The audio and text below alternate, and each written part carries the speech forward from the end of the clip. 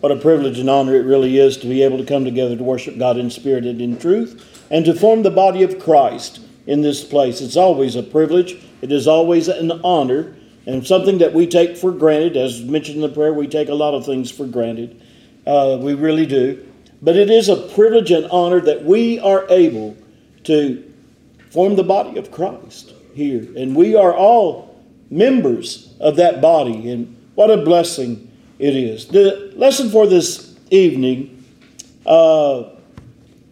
is an outgrowth from dealing with a situation we had at home several years ago, and not wanting to deal with it alone, making it too obvious that we were having to deal with a problem. I put together some things, that 3 basic points, and I call the sermon Culture, Customs, or Commands. And we want to look at this. This really is an important topic, and I'm not going to be able to go deep into each of these, but I hope to go enough into them that as we go along, that you will feel confident to maybe answer somebody that asks you about some of the things that we'll talk about. First of all, let's read 1 Corinthians chapter 9, verses 19 through 22. 1 Corinthians chapter 9, 19 through 22. Paul tells us, "For though I am free from all men, I have made myself a servant to all, that I might win the more. And to the Jews I became as a Jew, that I might win Jews. And to those who are under the law, as under the law, that I might win those who are under the law.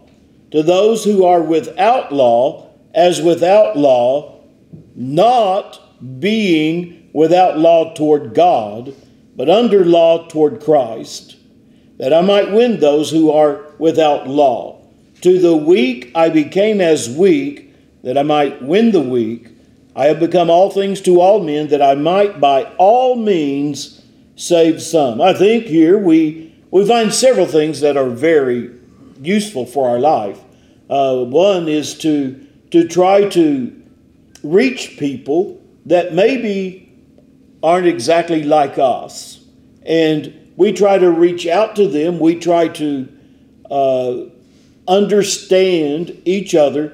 We want the gospel. Paul says, I do all of this adapting that by any means I might win somebody to Christ. Might reach somebody. It's not a matter of trying to look like somebody. It's not a matter of just trying to imitate, but to gain a soul.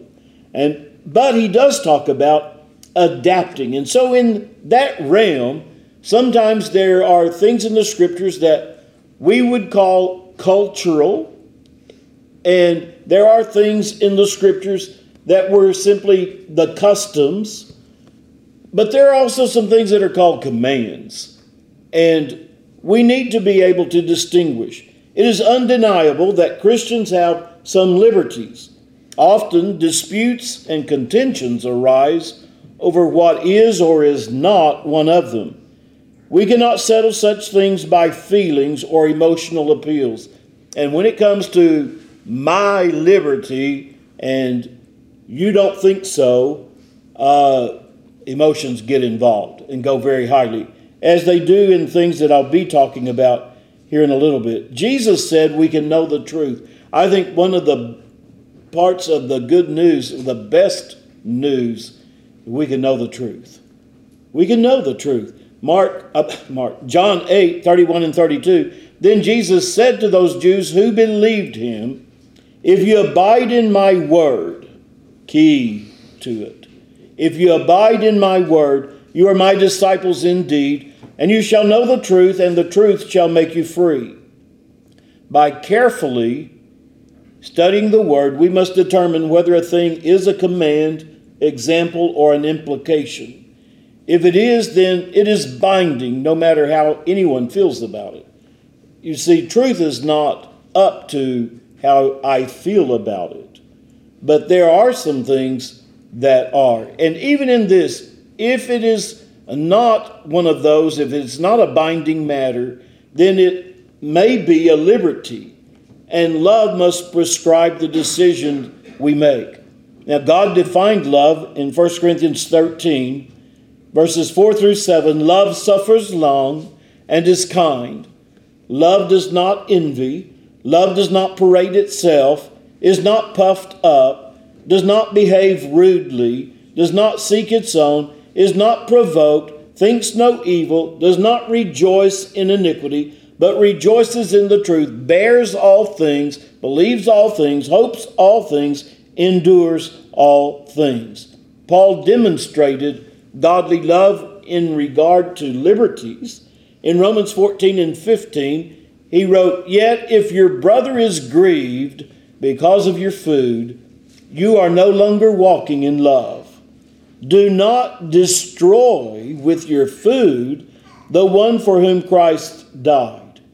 What a different attitude than what we have often in this day and age, at least. Verse 21, Romans 14.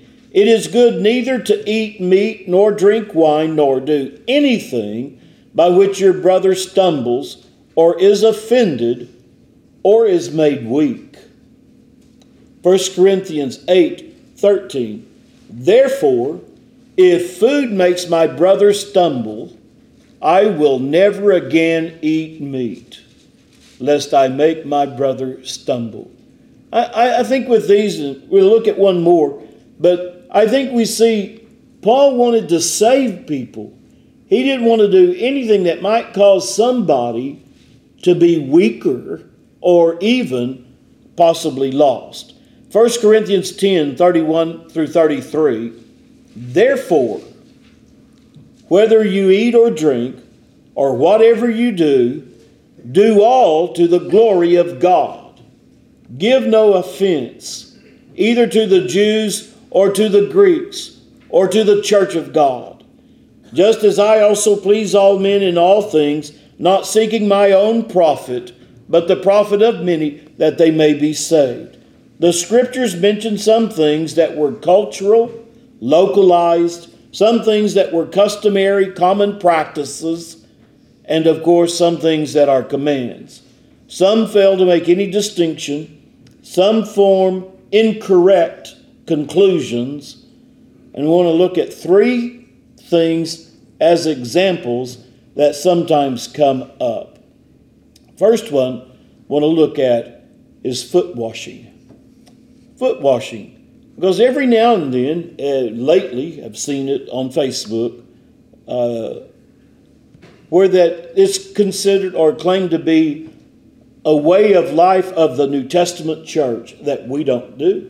And the point that this brother is making is that we really can't follow the New Testament pattern, and nobody is.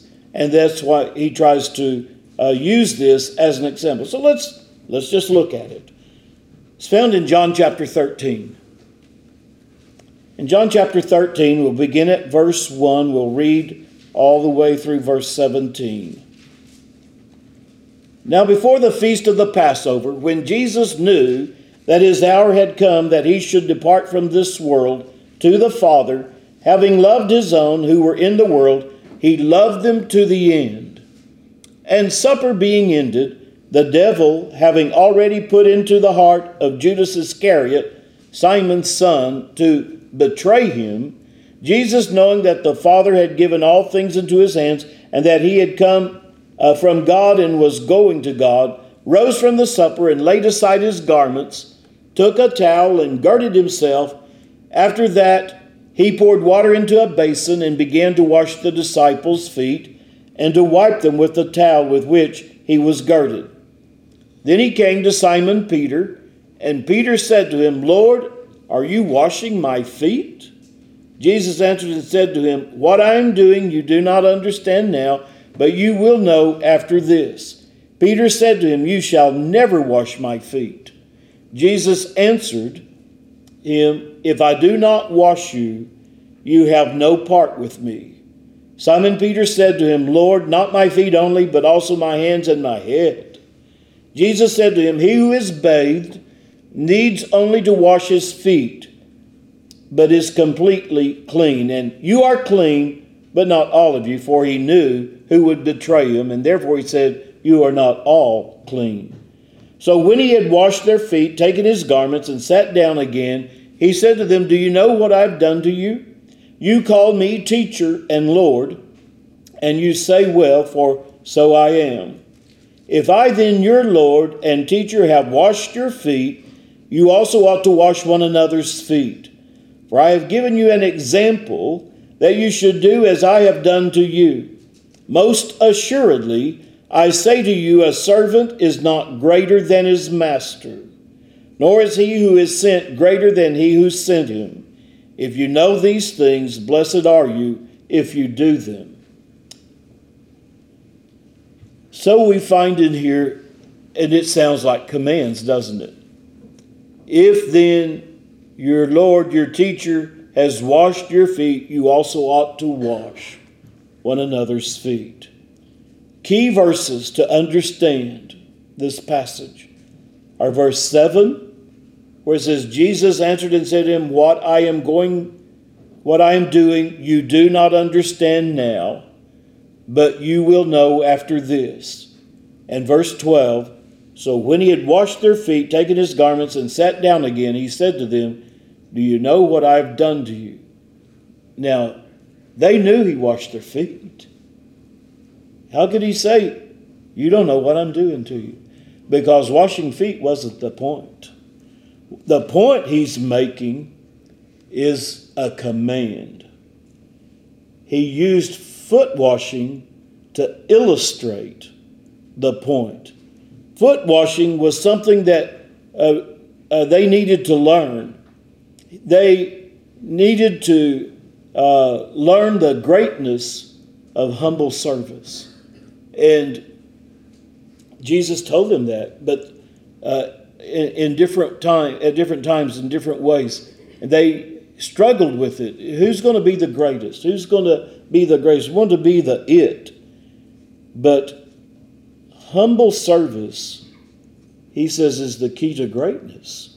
In Matthew chapter 20, beginning at verse 20, reading through 28, then the mother of Zebedee's sons came to him with her sons, kneeling down and asking something from him. And he said to her, what do you wish? She said to him, grant that these two sons of mine may sit one on your right hand and the other on your left in your kingdom.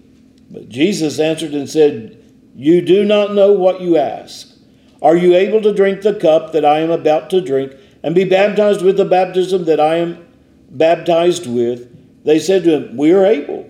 So he said to them, you will indeed drink my cup and be baptized with the baptism that I am baptized with, but to sit on my right hand and on my left is not mine to give, but it is for those for whom it is prepared by my Father. And when the 10 heard it, they were greatly displeased with the two brothers. But Jesus called them to himself and said, you know that the rulers of the Gentiles lord it over them, and those who are great exercise authority over them. Yet it shall not be so among you, but whoever desires to become great among you, let him be your servant. And whoever desires to be first among you, let him be your slave. Just as the Son of Man did not come to be served, but to serve, and to give his life a ransom for many. In Romans 12, verse 10, be kindly affectionate to one another with brotherly love, in honor, giving preference to one another. Verse 16, be of the same mind toward one another. Do not set your mind on high things, but associate with the humble. Do not be wise in your own opinion. Philippians chapter 2, verses 2 through 5. Fulfill my joy by being like-minded, having the same love, being of one accord, of one mind. Let nothing be done through selfish ambition or conceit, but in lowliness of mind. Let each esteem others better than himself. Let each of you look not only for his own interest, but also for the interest of others. Let this mind be in you, which was also in Christ Jesus. The service was not a symbolic gesture, but something beneficial. Washing their feet was a needed thing. Jesus said, if you've been bathed, you're clean, except for your feet. They wore sandals. They walked nearly everywhere. Dirt roads, dirty and tired feet. Foot washing would not fulfill a service today. Therefore, it is not the lesson. The lesson is serving. I know of at least one denomination, I'm sure there are more, that practice, I think it's once a year, they have a foot washing. In fact, we were knocking doors many years ago and come across a family, and we discussed this a little bit with them. And I don't want to trust my memory that much, but I believe they said that they have this service, and they may only wash one foot of the person, but it's a symbolic service thing. But I want to tell you something. Somebody comes wanting to wash my feet, there's no blessing for me on that. That's going to be a major frustration, aggravation, not blessing. That's going to be quite aggravating to me, and I would have to explain to you that's not the point. If it were, when he just got through, why did he ask, you know what I did? Well, yeah, they're still kind of damp. You know what I did? The master served you in something that was worthwhile, that actually was a blessing to you, not a bother. And so the lesson, I think, really, if you look at it, what he taught in service, we are to do. We're to serve one another, washing each other's feet. If you really needed it, I'd do that for you. But as a symbolic religious service, and that wasn't his point. And we don't have to guess about it, because he emphasized that wasn't his point. He says, you don't know what I'm doing right now. You will later. You'll get it later. And we believe, of course, that they did. Number 2, the holy kiss. And I hate to say that this was the problem we had. Occasionally, thankfully not often, there'll be somebody that thinks we need to practice the holy kiss. Except they're not thinking much of a holy kiss. They just want to kiss. And they don't want to kiss everybody. They just want to kiss the girls or the women. And that's, unfortunately, some people then try to defend their bad actions and call it a holy kiss. We had a problem in our congregation with this. We had to deal with it, and I didn't want to just talk on that, so I used the other topic first, and then we got to this one.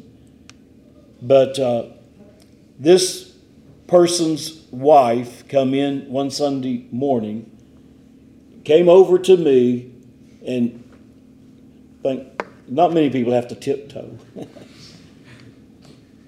Kissed me on the forehead and said, now that's a holy kiss. Well,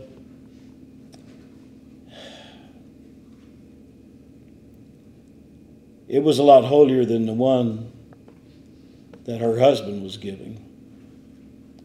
So what does the Bible say about the holy kiss? Should we be doing this? I mean, there are, and as this brother in Mexico has stated, we don't follow that even though it's a command. Romans 16:16, greet one another with a holy kiss. The churches of Christ greet you. 1 Corinthians 16:20, all the brethren greet you. Greet one another with a holy kiss. 2 Corinthians 13:12, greet one another with a holy kiss. 1 Thessalonians 5:26, greet all the brethren with a holy kiss. 1 Peter 5:14, greet one another with a kiss of love. Peace to you all who are in Christ Jesus. Amen. Questions come up regarding the holy kiss. Did Paul and Peter bind kiss greetings for all cultures? No, he did not. He did not. In fact, there's nothing said about how you do this kiss. And if it were actually a command, we would be instructed as to how this was to be done. Moses Lard, I believe, is correct in his commentary when he says the apostle, by his injunction, did not create the custom, for it was prevalent at the time. He meant merely to purify it. He hence says, greet one another with a holy kiss. Only therefore, where the custom exists, is his injunction applicable. Where the custom does not exist, his injunction is not designed to create it. He hence does not bind it upon us. If we do kiss, it must be a holy kiss, but we are not compelled to kiss. Vine says, there was to be an absence of formality and hypocrisy, a freedom from prejudice arising from social distinctions, from discrimination against the poor, from partiality towards the well-to-do. In the churches, masters and servants would thus salute one another without any attitude of condescension on the part of or disrespect on the other. The kiss took place between persons of the same sex. If universally binding, which Bible example do we follow for administering the kiss? The New Testament gives the following examples. Luke 15 and verse 20. And he arose and came to his father, and when he was still a great way off, his father saw him and had compassion and ran and fell on his neck and kissed him. Acts 20:37. Then they all wept freely and fell on Paul's neck and kissed him. Luke 7:38. And stood at his feet behind him weeping, and she began to wash his feet with her tears and wiped them with the hair of her head, and she kissed his feet and anointed them with the fragrant oil. A study on manners and customs of Bible lands says kissing. Guests in Holy Land homes expect to be kissed as they enter. When entertained by a Pharisee, Jesus commented on his reception by saying to him, "Thou gavest me no kiss." The difference between the Oriental and the Occidental way of greeting each other is made clear by one who lived in Palestine many years. Here men shake hands when they meet and greet. But in Palestine, instead of doing this, they place their right hand on their friend's left shoulder and kiss his right cheek. Then, reversing the action, place their left hand on his right shoulder and kiss his left cheek. Manners and Customs of Bible Lands, page 74. The International Standard Bible Encyclopedia says, there is reason to believe that as a rule, men only greeted men and women, women. The early so-called fathers said, then let the men give the men and the women give the women the Lord's kiss. But let no one do it with deceit, as Judas betrayed the Lord with a kiss. In a study on the holy kiss, Mike Scott from ScriptureSay.com says, the kiss is common in Eastern lands in salutation, etc., on the cheek, the forehead, the beard, the hands, the feet, but not the lips. In the Bible, there is no sure instance of the kiss in ordinary salutation. My experience in Mexico, in Argentina, and Spain, and I may get mixed up on which was which between Argentina and Spain, but in Mexico, very seldom do the men kiss the men. They generally what we'll do is we will shake hands, then we hug, and then we shake hands again. That's just a tradition. And when I'm in Mexico, that's what I do. But the people who know the sisters there very well will shake their hand and give a light kiss off the side of the cheek. Frankly, my experience has been what I call air kisses. You kiss kind of beside the cheek. Very, very seldom do you ever feel like there's lips touching your cheek. In Argentina or Spain, if I've got them backwards, the custom is as you greet, you kiss left and then the right, and then you go and you do that to everybody, the men to the men. The women, possibly sometimes. I remember after one of these trips, it was one of the places, Spain or Argentina, you just kiss the one time, kind of like to the air, like the cheeks here, you kind of, you hear it, so you know you got technically by, and you made the greeting. And so you're fine. But then we went to this other place, whichever one was first, and it was, and I told Cynthia, I've been kissed by enough men to last me the rest of my life. I didn't tell them that. We followed their example. But I want to tell you something. That's not what we do here. And it's important to understand that Peter and Paul were not initiating a command to greet by kissing. They were controlling that practice that existed. Obviously, it was a practice they already had, but it needed to be regulated. It needed to be a holy kiss. Here we shake hands or hug. To kiss the side of the cheek, and especially when it's sort of like symbolic kissing, just a little kissy noise on the side, is holy. Kiss on the lips, a romantic kiss, is not a greeting that God has enjoined upon us. We shake hands, but there's a difference in shaking hands and holding hands romantically. And I'm not saying like sometimes we get to talking and we're still shaking hands and warmly hugging the hand virtually. I'm not talking about that. If you've ever dated, you know the difference in, well, she shook my hand when we left. I think that's it. Or she was holding my hand and I think there's some potential here. We know the difference. We know the difference. It has to be a holy handshake too. And if it's a hug, there's a difference in a hug and unchaste touching. And so they say in every instance, you greet with a holy kiss. If that's the greeting in that area, you do it with a holy kiss. If it's a handshake, you do it with a holy handshake. And then we get to the third point that I want to talk about, and that is wearing a veil. Wearing a veil. Some have concluded that all Christian women must wear a veil during the worship service, 1 Corinthians 11 and verse 5.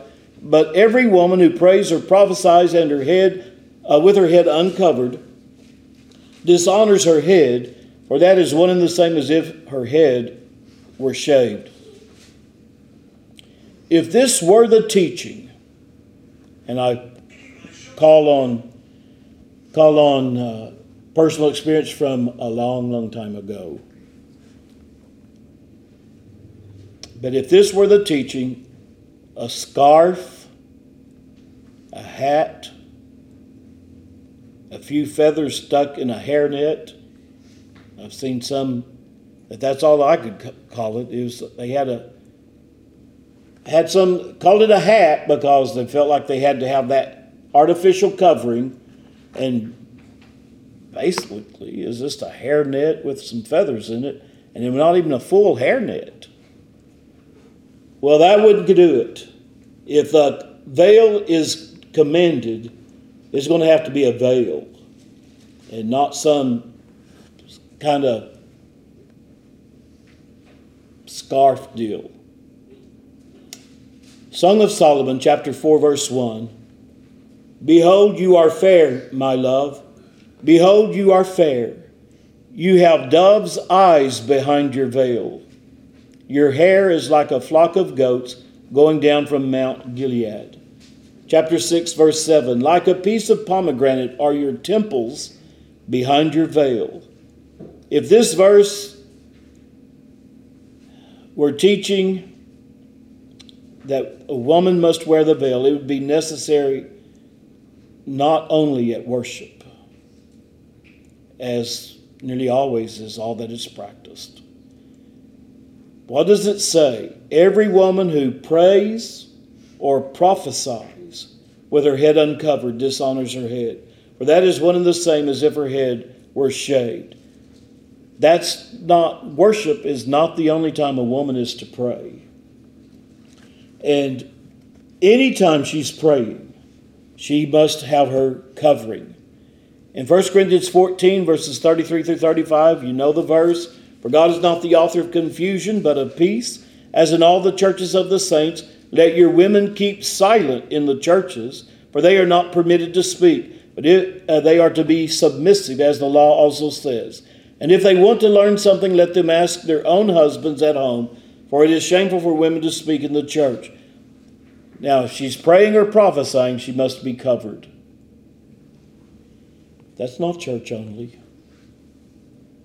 You remember scriptures that applied to all of us, like praying without ceasing? The men ought everywhere to pray. What is the teaching? She must be veiled, covered every time she prays. 1 Corinthians 11, 5. 1 Corinthians 11 and 3, it tells us that, judge among yourselves, is it proper for a woman to pray to God with her head uncovered? God gave her something instead of a veil. And people want to argue about this. And maybe you already have had, you can do a study in the Greek on these terms. There are different verbs. There is a verb used for let her be covered, a verb, without naming the corresponding noun, the veil. Verse 15 tells us what the veil is. But if a woman has long hair, it is a glory to her, for her hair is given to her for a covering. She's to be covered, and God chose the covering. And that covering is her hair. Now, the word translated long hair really means to grow hair or keep on growing hair. Komao, to wear long hair as part of one's attire, to have long hair, to appear with long hair, to wear long hair. This is from Louw-Nida lexicon. But farther down it says, in a number of languages, it may be necessary to translate komao as to let one's hair grow long or not to cut one's hair. 1 Thessalonians says, pray without ceasing. A woman who obeys this is able to pray at any moment. She has her covering with her constantly. Driving down the road, she thinks she needs to pray about something, she can pray about it. She's covered. Anywhere, anytime, she's covered. And that's what God gave her. But what about verse 16? This is not the ones who want to wear the veil. This is the ones that don't want to wear the hair. Verse 16. But if anyone seems to be contentious, we have no such custom, nor do the churches of God. The church is not to be quarrelsome. This is not what we do, Louw-Nida says, as far as that statement. If anyone wants to argue against all that Paul has said, The apostles and the Lord's churches do not quarrel. We're not going to argue about this. We're not going to argue about it. You don't like it? You do what you want to. This is America. You can do what you want to. There are consequences, and me saying do what you want to do is not saying that you'll be all right when you do whatever you want to do. But I'm telling you, you can go ahead and do what you're going to do anyway, because obviously you don't really care what the Bible says about it, because God says her long hair or her uncut hair is given to her as a covering, and that's the only noun form of the covering in the passage. Is it really reasonable to think that the Holy Spirit would use 13 verses to reveal something and then use one verse to explain that it really didn't matter anyway? Because that's what people would like for us to believe. Get to verse 16, but if anybody doesn't like this, just forget it. It doesn't really matter. You know, that says something to me about the person thinking that way. Because in Matthew 12, verse 36, the Holy Spirit revealed through Jesus himself, saying, "But I say to you that for every idle word men may speak, they will give an account of in the day of judgment." If he spent 13 verses revealing something that really doesn't make any difference, that's idle talk. That's idle words. And the Holy Spirit did not do that. He wasn't filling up space. He wasn't trying to fill the scroll. He was giving commands.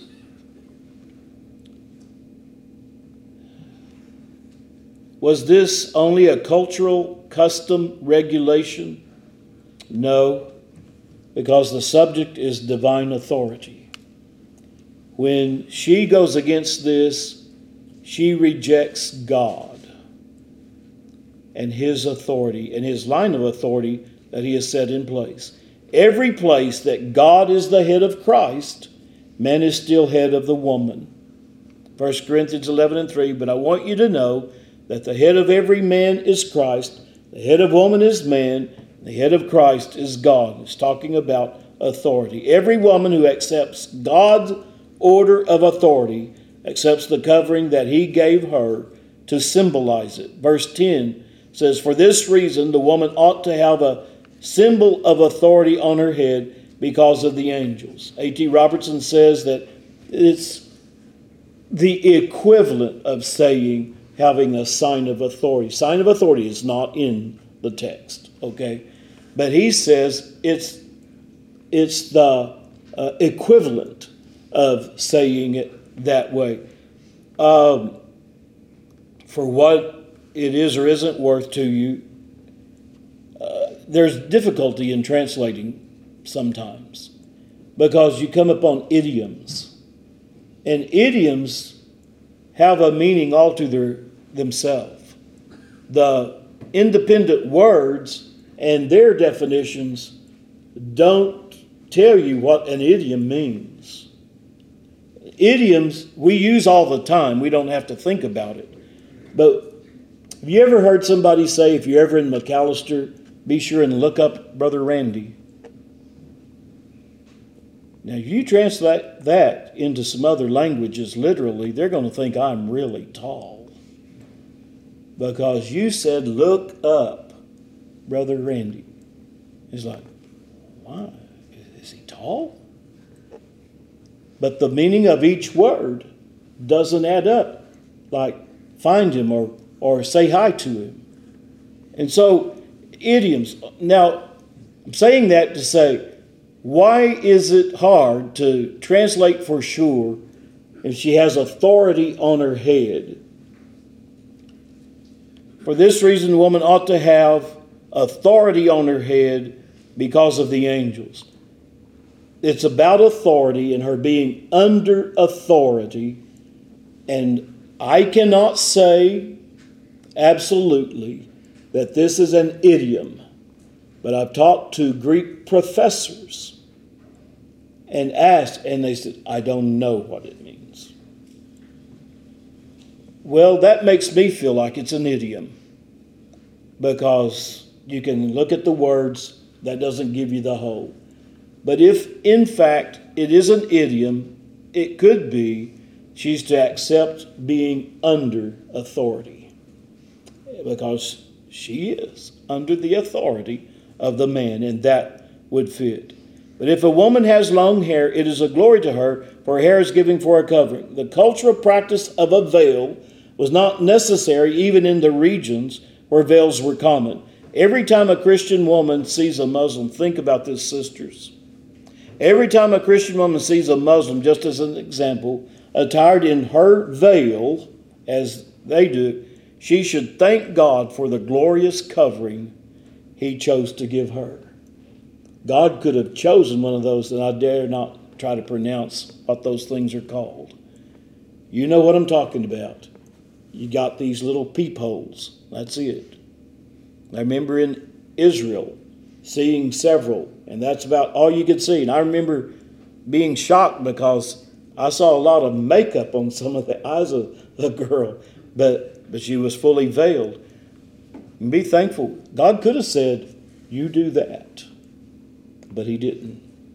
He gave you the long hair. We must search the Scriptures in order to know the truth. Jesus says, if you abide in my word, you will know the truth, and the truth will set you free. In Acts 17:11, the Bereans were more noble than those of Thessalonica.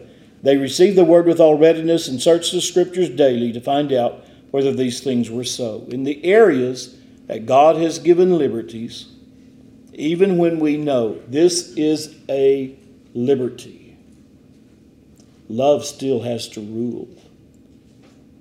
A liberty, nobody has the right to force their liberty on others. That's not what Paul said. Paul said, why destroy your brother for your liberty? The controlling factor is if you love them, you would rather, Paul says in Romans 14:15, yet if your brother is grieved because of your food, you are no longer walking in love. Do not destroy with your food the one for whom Christ died. So if it is liberty, the controlling of liberties is never the right to do, but love will say, well, I don't believe there's anything wrong with it, but brother so-and-so does, and I'm not going to do that. That's love guiding liberties. We had a brother there at McAllister that was adamant against saying the words, the Lord's Supper. It's not the Lord's Supper. It's not memorial. It's the communion. That's all he believed in. I tried to explain it to him. Whew. What a temper. Well, that wasn't going anywhere. I told him one time, I said, I've always said Lord's Supper, and I may slip up and say Lord's Supper on occasion. I want you to know, if I do, I'm not trying to rub you the wrong way. I simply let it slip because I'm going to do my best not to use that. After he died, we use it. We say Lord's Supper. But during that time, we didn't. And I think that is what Paul is getting at on liberties. Be careful not to condemn yourself in what you accept, he says in Romans 14. Be careful not to condemn yourself by the things you accept, not by the things you reject. And so if we don't want to destroy others, we're going to accept this love idea, and that's going to guide us through when we know its liberties. And not force our way on anybody, and not even maybe be convinced that really is a liberty. We may feel like it's wrong. But if the scriptures do not really make it clear that it is wrong, and there is the possibility that it's a liberty, I didn't believe it was wrong to say Lord's Supper, but I knew he did. And that meant it would violate his conscience, and that it would make him nearly physically ill. Well, maybe he used that just to manipulate us and control us, or however else you might want to look at it, like people do about people saying that that's their liberty and they're going to take advantage of their liberty. And I don't care what you say. Paul says, you're not walking in love. That's not walking in love. It's amazing, isn't it, how that love only applies to those who are disagreeing with you, that they're not being loving. They're not being loving. You should love me more than that. We are to love each other to the point that Paul says, if it offends my brother or makes him stumble or makes him weak, I will not eat any meat anymore the rest of my life. Now, I hope I never get in that situation. It's going to be a test. But that's the way I should feel about it too. Paul says, be imitators of me as I also am of Christ. And your soul ought to be worth more to me than about a half a pound of brisket. That's the lesson for this. We never closed out extending the invitation. Don't know the hearts and minds of those here. Perhaps there are some here who have never obeyed the gospel, who are of the age of accountability, as we call it, or know that what you need to do. And we'd urge you to take care of that today. But if you believe that Jesus is the Christ, the Son of the living God, then hear him when he says you have to repent or you'll perish. In Luke 13:3, hear him when he says, confess me before men, or I'll deny you before the Father. Matthew 10:32 and 33. Hear him when he says you have to be born again, born of water and of the Spirit, to be baptized into his death, raised up to walk in newness of life. Romans 6:3 and 4, John 3:3-5. If you've never done those things and you understand it, now's the best time you have. Because this could be all you have. And we'd encourage you to take advantage of the time you have right now to take care of that command from God. If you are a Christian, if there's something between you and God, there's something between you and your eternal destination in heaven, to heaven, we encourage you to take care of that. You don't have to walk around with that weight on your shoulders. You can get rid of that just like that when you want to. And you decide to repent of it. There ain't nothing worth going to hell for. Repent of it. Confess it to God. Through prayer, be forgiven. While we stand.